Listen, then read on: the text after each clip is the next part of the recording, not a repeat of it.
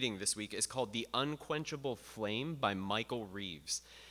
This is one of the best books on the Reformation period of church history that I know of. And we're coming up on the time of year where we think about the Reformation on October 31st. Sometimes we call it Reformation Day. It's when Luther nailed the 95 Theses on the door in Wittenberg. Anyway, this book talks about some of the things that we're going to be talking about in this class over the next few weeks. And it's in the bookstall. It is an excellent book. I got some more copies of these for the bookstall because this book is just so good. This book is so good. This is a book that back in the day before we had kids, Emily and I read this book out loud to each other on road trips. It is that gripping and interesting. So it's a very good book, The Unquenchable Flame by Michael Reeves. I'll quote it later today as we go along. I'll start our class by reading from Psalm 77. Verses 11 and 12 says, I will remember the works of the Lord. Surely I will remember thy wonders of old. I will meditate also of all thy work and talk of thy doings. As we get into a portion of our class where we're going to be talking about church history, we spent a lot of time thinking theologically and biblically about the Bible. Now we're going to be thinking through church history.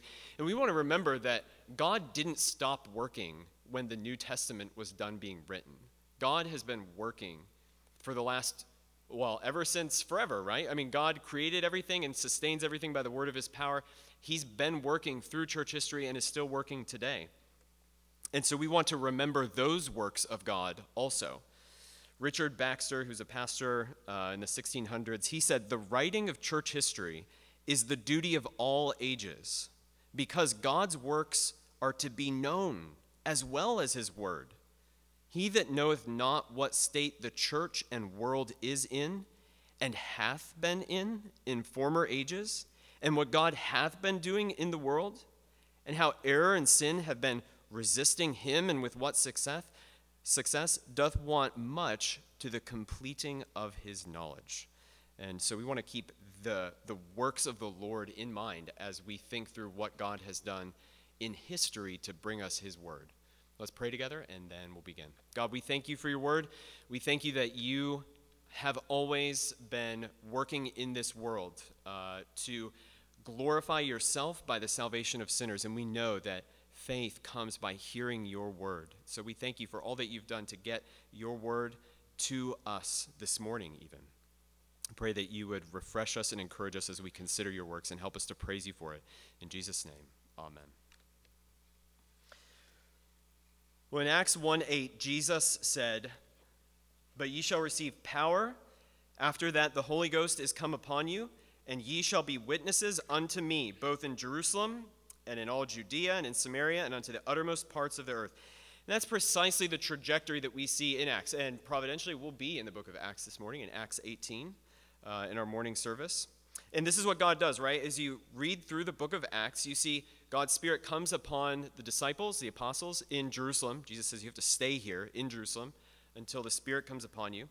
And then the gospel spreads out from Jerusalem to Samaria, to the Gentiles in Asia, to the Roman centurion in Acts 10, to the Ethiopian eunuch, and then down into Ethiopia in Africa. And by the end of the letter, all the way to Rome itself. And you'll remember in the book of Romans that Paul is writing to the church in Rome because he wants them to help him get to Spain, which is even further off the charts. All right, so for the first few centuries, Christianity, you'll remember, was not in favor in the Roman Empire. Christians were persecuted, burned, thrown to the lions, killed in gladiator rings, and more. Christians were publicly maligned and slandered. It was a not uncommon slander of the early church was that the early church were cannibals. People who didn't understand Christianity called Christians cannibals because of the Lord's Supper. Because in the Lord's Supper, Christians say this, Jesus taught us to say, this is my body, this is my blood. And the pagans who didn't understand what was going on would accuse Christians of things like that, among other things. Christians were also accused of being idolaters for worshiping Christ. As we mentioned last week, all that changed in 313 AD with the Edict of Milan, when Constantine legalized Christianity. But of course, God didn't need permission to spread the gospel or the church, right? By the time Christianity became legal in the Roman Empire, it was already all over the Roman Empire. So you can see in this picture that this is around 325 AD, and all those, the dark red shaded areas, the darker the red, the more prominent Christianity was in the Roman Empire. And praise God, you can see in this map by 325 AD that Christianity in the church had a strong presence in Spain.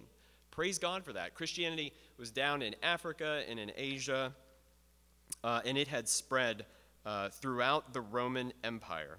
And Christianity was not only legalized in the Roman Empire, there were other nations or countries or empires, we might say, who also adopted Christianity as the official religion. And in those countries, the Bible was being translated. The Bible was being translated wherever Christianity was going. Church historian Donald Fairbairn says, in Eastern Africa and Western Asia, there was a vast level of Bible translation in the early Christian centuries. By the 5th century, the Bible was translated into Syriac, into the African dialects of Coptic and Ge'ez, which was spoken in Ethiopia, and into Armenian and Georgian. In fact, at the end of the 4th century, a brilliant Armenian linguist named Mesrop Mashtots was the first person ever to devise an alphabet, Armenian, explicitly for the purpose of Bible translation. And that was at the end of the 4th century, so that's in the 300s. He developed an alphabet so that he could translate the Bible into Armenian. So there's Christianity is widespread throughout the Roman Empire and beyond, and the Bible is being translated where it's going. So for our purposes this morning, and this is just zooming in on Italy and Africa, you can see Rome is in that picture, and also Hippo and Carthage, which is where Augustine ministered. There were church councils in these places. This picture, again, this is from the Museum of the Bible. In the early church, the first several hundred years, the Bible had been translated into about 13 languages. And then by the time of the Reformation, the Bible was only in about 35 languages, but it was being translated. We'll talk more about the history of translation. That's a timeline that we'll talk more about later. For our purposes, because we're thinking in this class, obviously, about how we got our Bible. We're thinking about how we got the English Bible. And so the next step in that timeline is for us to consider the Latin translations of the Bible, because there is a direct line from the Latin translations of the Bible to our English translations, and that'll be obvious by the time that we're done this morning. So first, we need to think about we're going to talk about the Vulgate in just a minute, but there are Latin translations before the Vulgate. The first translations of Scripture into Latin were being done in the late 100s into the 200s. So this is very, very early on, right? The New Testament was written from about the 50s to about 90 AD. And so very soon after that, you have the Bible being translated into Latin. And we call those versions the Old Latin. And in the early churches that were using this Old Latin, they would have had what we know today of as interlinear Bible translations, right? So obviously the New Testament was written in Greek, and so they had the Greek text, and then in between the lines they would have the Latin text because they were speaking Latin. And so they would read the Greek, and then they would read the Latin in their public church services. The first Latin translations were not high in quality. Many of them lacked just readability, good translation technique, that sometimes were painfully literal and in the Greek word order, which made it hard to understand in Latin, and some were unreliable. Augustine, who's writing in the late 300s or early 400s, he quipped, "The Latin translators are all out of sorts, for in the early days of the faith, everyone who happened to gain possession of a Greek manuscript and thought he had any facility in both languages, however slight that might have been, attempted to make a translation." So Augustine's saying these Latin translations, anybody that had a Greek and thought they knew Greek and Latin tried to make a translation. And so it made for a very difficult state of affairs for Latin translations. So the earliest Latin translations, they weren't great for a few different reasons, and the church knew it. They knew they had this challenge. The Latin-speaking church knew that this was a challenge for them. So, in 383 AD, Pope Damasus sought out the best Christian scholar of the day to make a quality Latin translation of the Bible. and that scholar's name is Jerome. Jerome had received a first-class education in grammar and rhetoric. He was a native Latin speaker, and he learned Greek in his 20s, and later on he would learn Hebrew, and that was not common at the time. In fact, Jerome was one of the only church fathers who knew Hebrew. Even people like Augustine and Origen, they did not know Hebrew. At first, when Jerome was asked to make a new Latin translation, he did not want to do it because he knew that no matter how good of a job he did, that he was going to be criticized for his new translation. Here's what he said. He said, "The labor is one of love," the labor of working on a new translation, "but at the same time it is both perilous and presumptuous. For in judging others," and he's talking about judging the other Latin translations, "for in judging others, I must be content to be judged by all. Is there anyone learned or unlearned who, when he takes the volume in his hands and perceives that what he reads does not suit his settled tastes, will not break out immediately into violent language and call me a forger and profane person for having the audacity to add anything to the ancient books or to make any changes or corrections in them?" So he was initially resistant to the idea of making a new Latin translation because he knew he was going to be criticized. But eventually he did agree to do it, first of all, because the Pope was asking him, and it's hard to say no to the Pope. And second, because the contemporary Latin translations were in a sorry state of affairs. And again, everybody knew that. It was hard for them to work in the Latin and to have confidence in what they had. So Jerome agreed. And Jerome dedicated his life to this translation that we know as the Vulgate. And I'll just take a moment to explain also that the word Vulgate comes from the word vulgar. And today, when we talk about things being vulgar, that's not a good word, right? Like you don't want to be vulgar, okay? But the word vulgar just means common. That's what the word vulgar means. And so Vulgate means the common language. And for Jerome and for the Christian church at that time, in the Roman Empire, they were for the most part speaking Latin. And so they wanted the Bible in their language. Anyway, that's just an explanation of why it's called the Vulgate. It means common language. So Jerome dedicated his life to this. He worked hard for decades on this project, and he wasn't always making a fresh translation straight from the original text, right? Jerome knew, everybody knew, that there were Latin translations out there, and so he got copies of those Latin translations and would often work from those translations, compare them with the Greek and Hebrew texts that he had, and work from there. Sometimes he was able to move rapidly. So for instance, he produced a Latin translation of the Gospels in about a year. But when it came to the Old Testament, that took longer. He was compelled to go back to the Hebrew texts rather than to just settle for the Greek translations of the Old Testament, which again is called the Septuagint.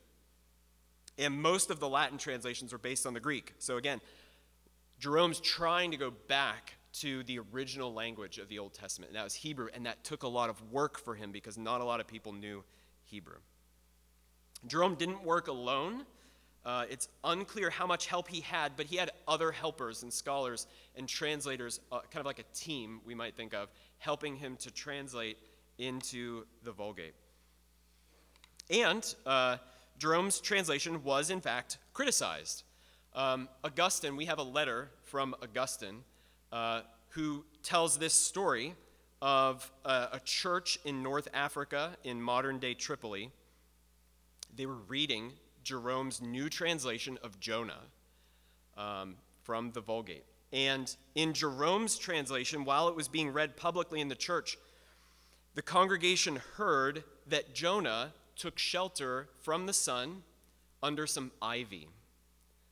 And when the church heard the word ivy, the congregation started yelling out, "Gourd, gourd," because they knew in their Latin versions, they heard that it wasn't ivy that he was sitting under, but a gourd. So they all started shouting, "It's a gourd, it's a gourd." And so the reader had to kind of change it on the fly so that people didn't protest. So it was not always well received. It was criticized early on. And not like other translators after him, Jerome had to defend his translation from critics. But that criticism didn't last long because, as you probably know, the Vulgate became the standard translation of the Bible that the church used for hundreds of years, about a millennium. And we'll talk more about what happens. There's an interesting history of the Vulgate and what happens around the Reformation and the Counter-Reformation. We'll talk more about that later. But early on, it was criticized, as Jerome expected. But after a little while, it didn't take too long, it became well known that this is a good, solid translation of the Bible.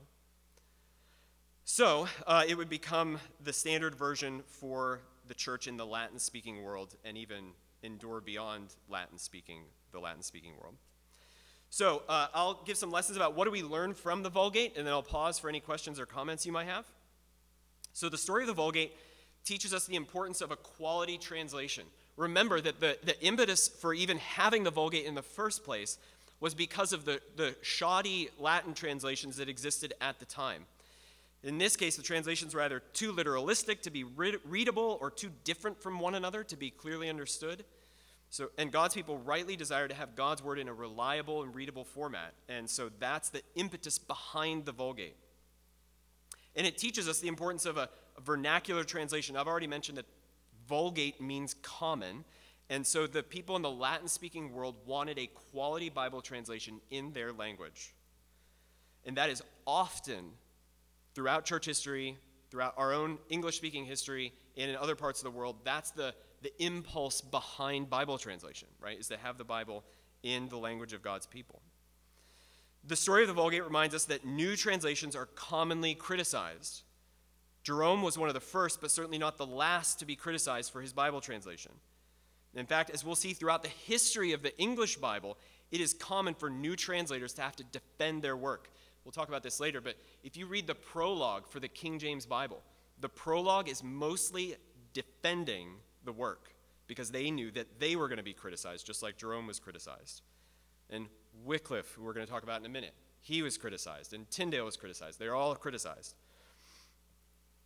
The last thing to note about the Vulgate is the impact it had on Western civilization. Bruce Metzger says this. He says it would be difficult to overestimate the importance of the influence exerted by the Latin versions of the Bible, and particularly by Jerome's Latin Vulgate. The extent of its penetration into all areas of Western culture is almost beyond calculation. And as we will see, the Vulgate would have a major influence on future Bible translations, including the first translation of the Bible into English, which is what the second half of the class is about. We'll talk about that in a moment. So I'll pause here for any questions that you might have about the Vulgate. I don't think I have any more slides about it. Nope, but I have some other slides for the next part. Any questions, comments so far about the Vulgate?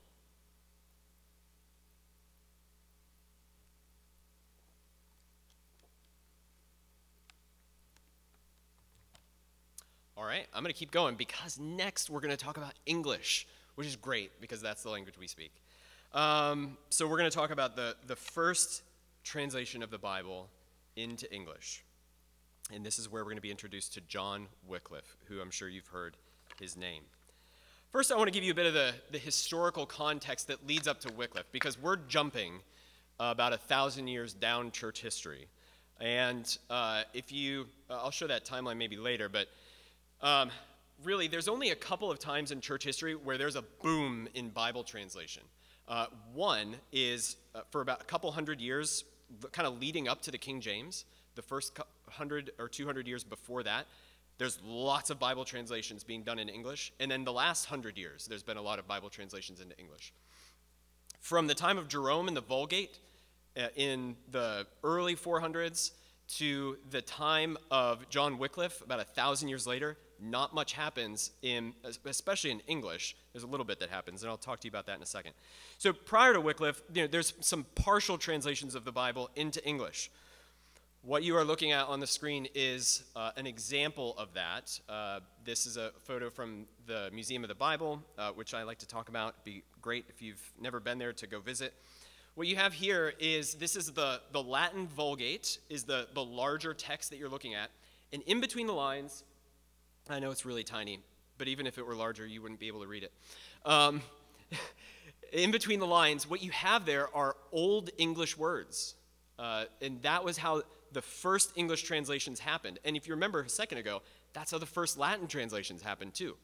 So what tends to happen is you take a Bible in a language that is known, and you put the language you're aiming for in between the lines, like right next to it. And if you've ever seen an interlinear Bible, it's the same concept. So the first translations of the Bible into English were from like the 800s to the 1000s, and they're the Latin Vulgate with some English written in between the lines. But it's not a complete Bible, and it's not a proper translation either. We call them glosses, which I have up on the screen there. And then we also have some parts of Scripture kind of paraphrased into English poetry, into Old English poetry. But again, that's just parts of Scripture, maybe some Psalms or things like that. And it's worth noting, I want to point this out because this is something that I learned along the way. So translating the Bible into English or into plenty of other languages was not illegal for most of history. There's a chunk of time where it is illegal, and we'll talk about that. But when these kind of interlinears are being made, it's not illegal to have the Bible in English. It's perfectly fine.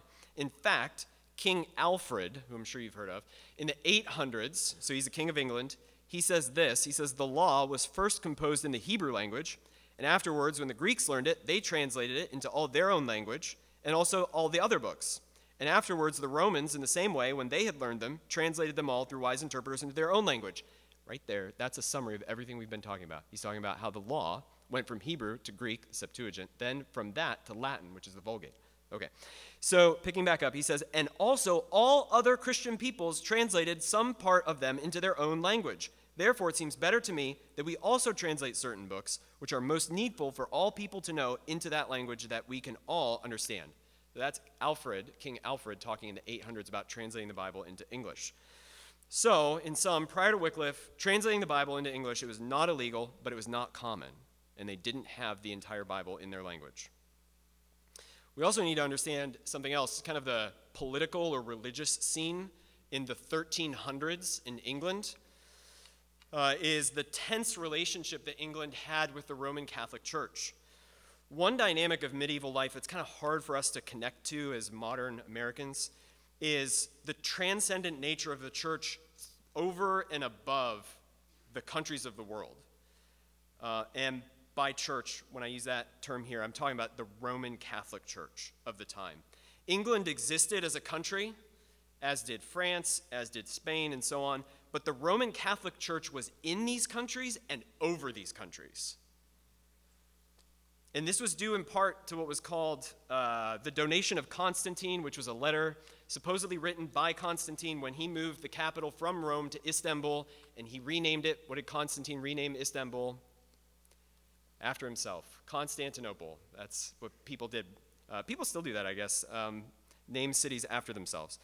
When he left Rome to go to Istanbul, Constantinople, Constantine allegedly wrote a letter to the Pope saying, you can have the western half of the Roman Empire. I'll worry about the eastern half. You can have the west. And so Michael Reeves, in that book, The Unquenchable Flame, he says that that letter was the basis on which the medieval popes had asserted their political authority over Europe. Popes were superior to kings. So if we're going to understand Wycliffe and all that's about to happen in church history, we need to understand that that dynamic is at play, okay, that the popes are higher than the kings. And so there were tensions, just like there are today, between nations and nations, but there were also tensions between nations and the Roman Catholic Church. And from 1309 to 1377, the papacy, where's the papacy normally residing at? Where are they normally, the popes? They're in Rome and in the Vatican, right? The little, tiny little, I guess it's a country, the Vatican, inside Rome. Anyway, I don't fully understand that. But anyway, from 1309 to 1377, the papacy, the pope, was a French pope. And he's like, I don't want to live in Rome. I like it in France. And so he set up shop in, I don't know if there's any French speakers that can help me pronounce. I can't do French vowels. But they were in Avignon, Avignon. So the pope was in France from 1309 to 1377. This is the time of Wycliffe's life. And England didn't like France. And so the French king was thrilled. He's like, hey, the Pope's in France. Everybody else, especially the English, were like, we don't like this. We don't like that the Pope's in France. And so this created all other kinds of tensions. And there's more. In addition to the French entanglements, the papacy from 1378, from 1415, went through what's called the Great Schism, when you have 2 to 3 popes at the same time. And they didn't like each other, and they all naturally excommunicated each other. So the papacy in the church, in the time of Wycliffe leading up to the Reformation, is embarrassing and embarrassed. They are in complete disarray.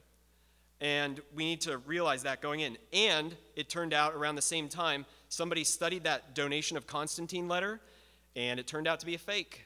And so then the king started wondering, hey, is the Pope really in charge? And everybody started asking, well, a lot of people started asking questions about the papacy and about the Roman Catholic Church. Okay, all that leads us up to John Wycliffe. John Wycliffe was born in the 1320s in Yorkshire in England. He was ordained as a priest and became a scholar and professor at Oxford University. Oxford's super old, so is Cambridge.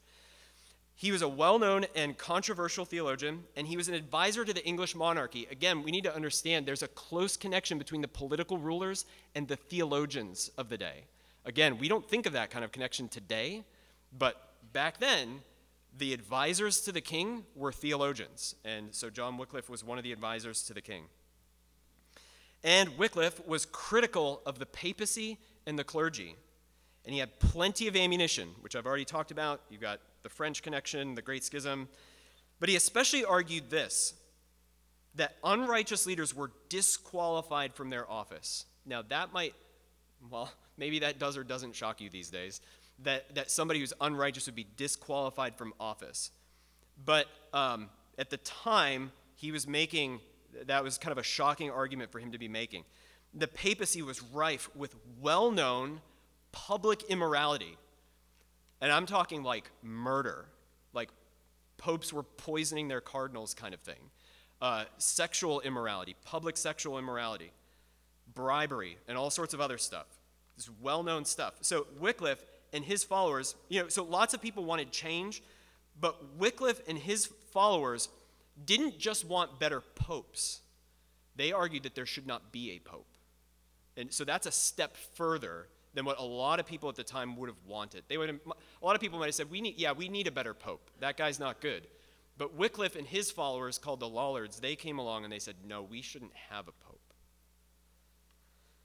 And in 1378, Wycliffe published a book called On the Authority of the Pope, wherein he argued that the Pope's authority was not established by Scripture, and that the authority of Christian life and doctrine is ultimately in Scripture. So Scripture was the authority to which Wycliffe was appealing. And Scripture was the authority, he said, for Christian faith and life. Therefore, Wycliffe argued, Scripture should be in the language of the people. Because if you just think about it, at the time, there was no English Bible. It's in Latin. So just imagine if you're the average Christian at the time and you know there's 2 or 3 popes. You know the pope's in France and you don't like the French. And you know all these problems, the immorality. What do? You can't even read the Bible. When you go to church, it's in Latin. You don't understand a thing that's being said.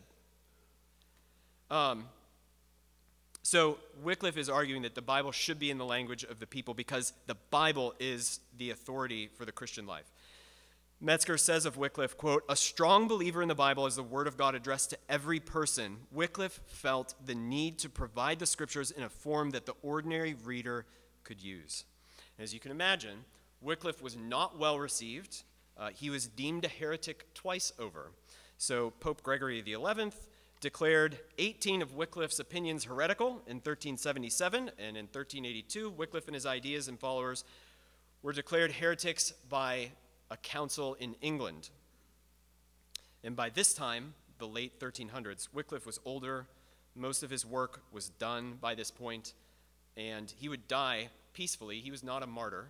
He would die peacefully on December 31st, 1384.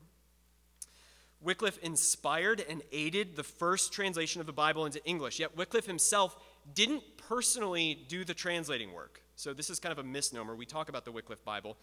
Wycliffe himself, we do not know that he did any of that work, but he helped lead and coordinate that work and collaborate for it. And Wycliffe's followers are called the Lollards. Lollard is a word that they used for mumblers because the translators, they would go around mumbling Scripture, repeating Scripture, memorizing it.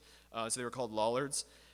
They produced the first English Bible translation in 1382. That's just 2 years before Wycliffe died.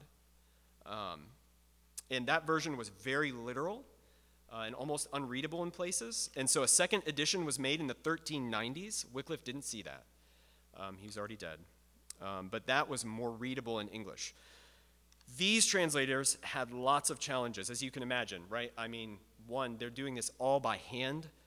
They're also not popular. They're going to face increasing pressure and persecution from authorities. One of the other challenges they had is that they didn't have any Hebrew or Greek texts. Today, like in my office, I mean, it's very easy. You could go on Amazon. You can get a Hebrew or Greek copy of the Bible very easily. They couldn't even get them. The only Bible they had was Latin. The only Bible they had was the Latin Vulgate. And so the Wycliffe Bible is a translation from the Vulgate. Or in other words, it's a translation of a translation. It's not ideal for lots of reasons. In 1415, at the Council of Constance, Wycliffe's Bible was banned and burned. So it wasn't until 1415 that officially it was decided this is illegal. Today, we have some 250 copies or fragments of the Wycliffite Bible, which is amazing. And it speaks to the proliferation of this Bible and of how much it was treasured to have the Bible in English because it was illegal to have it. And we'll hear more about this when we get to Tyndale. The copies we have are usually copies that are beautiful. They're made on animal skin that we call vellum. You had to kill like 200 sheep to make a full copy of the Bible. So sheep are still being sacrificed in a way back then. Anyway, but those were usually for the wealthy, and they're beautiful copies. I'll show you a picture in just a moment. What do we learn from the Wycliffe Bible? Gratitude to have the Bible in our language. John and I were talking about this week, and I was mentioning with John, trying to imagine what it would have been like to be a Christian then, and to not have the Bible in English, and how sad or discouraging that would be. And John said, well, a lot of times, I think one of us said, like, they didn't know what they didn't have, or they didn't know what they had. And John said, a lot of times how did you say it? Like, yeah, I don't know. He was just talking about how sometimes we take for granted basically what we do have. Something to that effect, And so we could be grateful that we have the Bible in English. I mean, praise God that we have the Bible in English. We're also reminded of the natural connection between the authority of Scripture, right? So here's where our theology comes in. There's a natural connection between the authority of Scripture and the need for Scripture to be in the language of the people. There's a natural connection. That's consistent, again, with the impulse behind all Bible translations, whether we're talking about the Septuagint, the Vulgate, or Wycliffe, or any other language that's out there. And Wycliffe was specifically making this point. This was Wycliffe's point. The Bible's the authority, not popes. And because the Bible's the authority, the English people need an English Bible.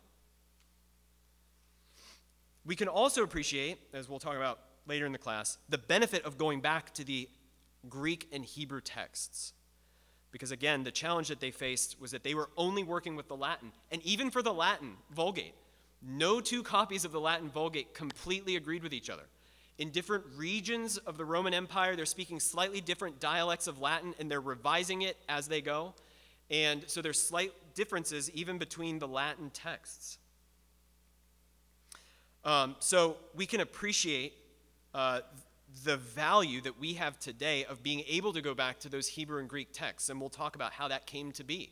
Because again, Wycliffe and his team didn't have that kind of access.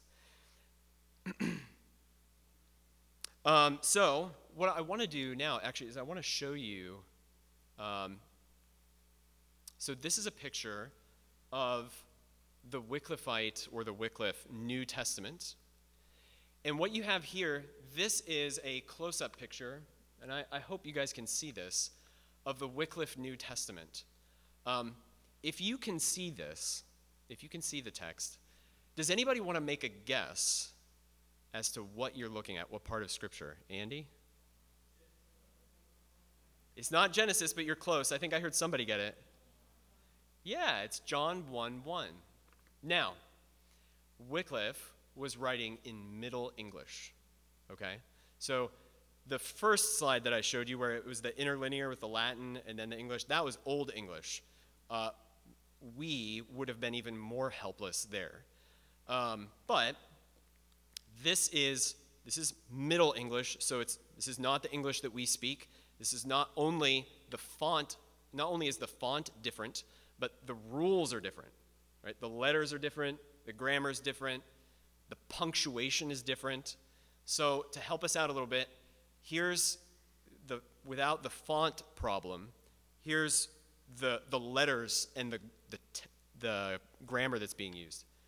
So in Middle English, the Y, I understand, I'm not an expert in Middle English, but my understanding is that the Y at the beginning of a word represented the TH sound. So what you have there is in the beginning was the word. Then you'll notice if you look in the text, it's in the second line there, there's a little symbol, and I think that's the symbol for and. So then you have and the word was at God.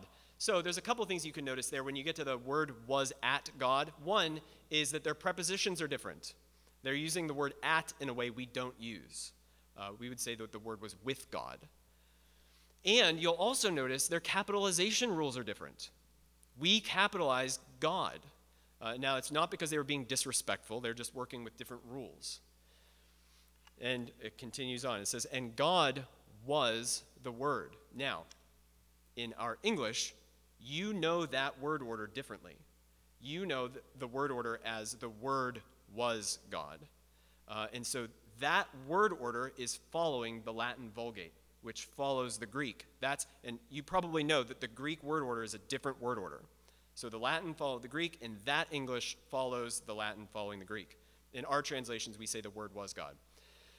Then it says, this was in the beginning at God. And you see those slashes. That's a grammatical thing that I assume is the equivalent of a period or maybe a semicolon. And then it says all, and then that next word is things, were made by him. And you can just notice all sorts of spelling differences. And then this particular picture ends with and with. And then it says, and by him was not anything made that was made. So it goes on. But I just wanted to show you that, to show you this is a copy of what the Wycliffe translators were making. I mean, and praise God for that. This is the work they were doing in the 1300s. This is all done by hand, and it's beautiful. Again, this was probably a wealthy person commissioned this to be made. This is not something that maybe an average Christian could get a hold of. As you get the printing press, average Christians could start getting a hold of the English Bibles, which is great, and we'll talk more about that next week. So I'll pause here, and for any comments, thoughts, questions that you want to ask. Yes, Scott.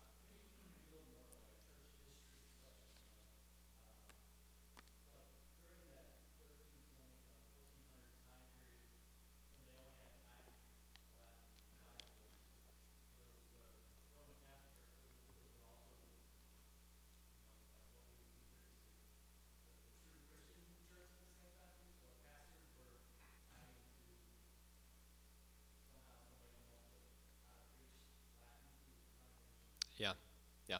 So the shortest answer I can give to that is that officially there was not another church going in Western Europe, right? So there's something else going on in Eastern Europe. You've got the Eastern Orthodox Church, which is not under the authority of the Western Pope. They've got their own thing going over there. There's different things happening in Africa and places like that.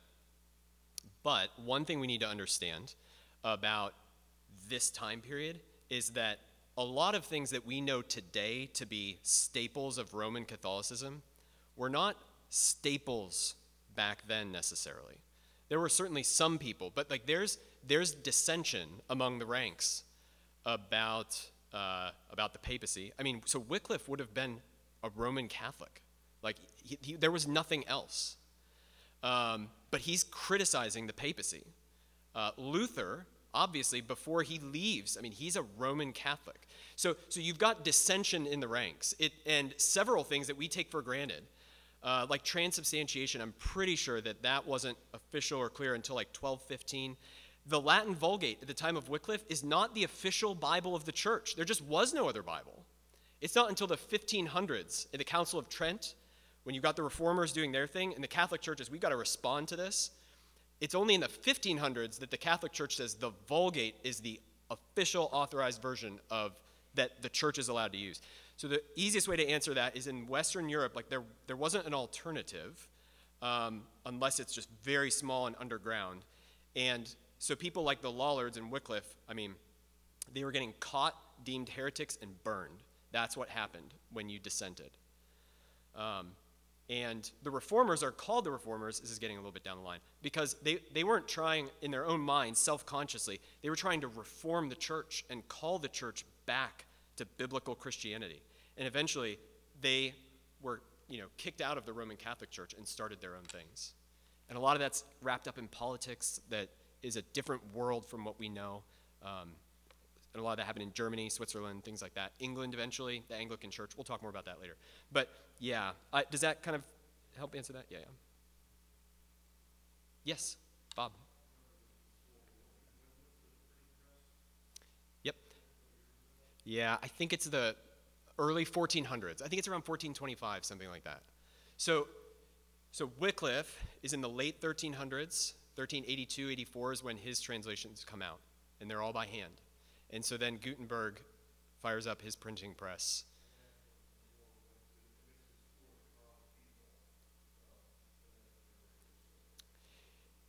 Yeah, so the first printed English Bible is Tyndale. Wycliffe's translation didn't actually get printed, which is just kind of a technicality, but it wasn't actually printed until the 1700s, and it was just kind of as a curiosity kind of thing. Yeah. Yeah, Dave.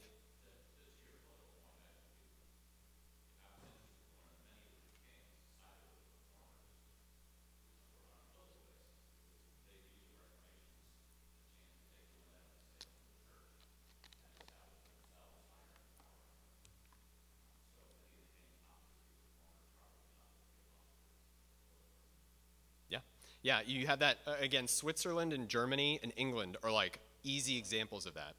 Henry VIII had lots of reasons to break with Rome. We'll talk about that.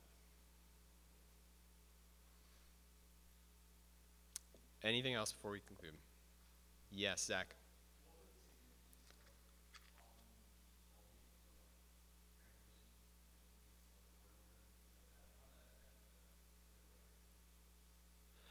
Yeah, so some of it, if I understand the question correctly, and some of it, I may not know all the best ways to answer this question. So questions about how the Latin influenced the Wycliffe translation. I mean, the most obvious answer to that is that's all they had, right? So, I mean, everything that's in the Latin Vulgate is going to wind up in Wycliffe. Other examples would be that, the Apocrypha is in the Vulgate. So the Apocrypha is in Wycliffe's Bible. The word order and things like that would be ways that that the Vulgate influenced Wycliffe. Yeah. Yep. All right. Let me pray and conclude, then we'll be dismissed. God, we thank you so much that we have your word for us in our language. We pray, Father, that you'd help us to treasure it. And we're grateful. We just express gratitude to you this morning that we have your word and that we can understand it. Thank you for this gift. In Jesus' name, amen. You're dismissed.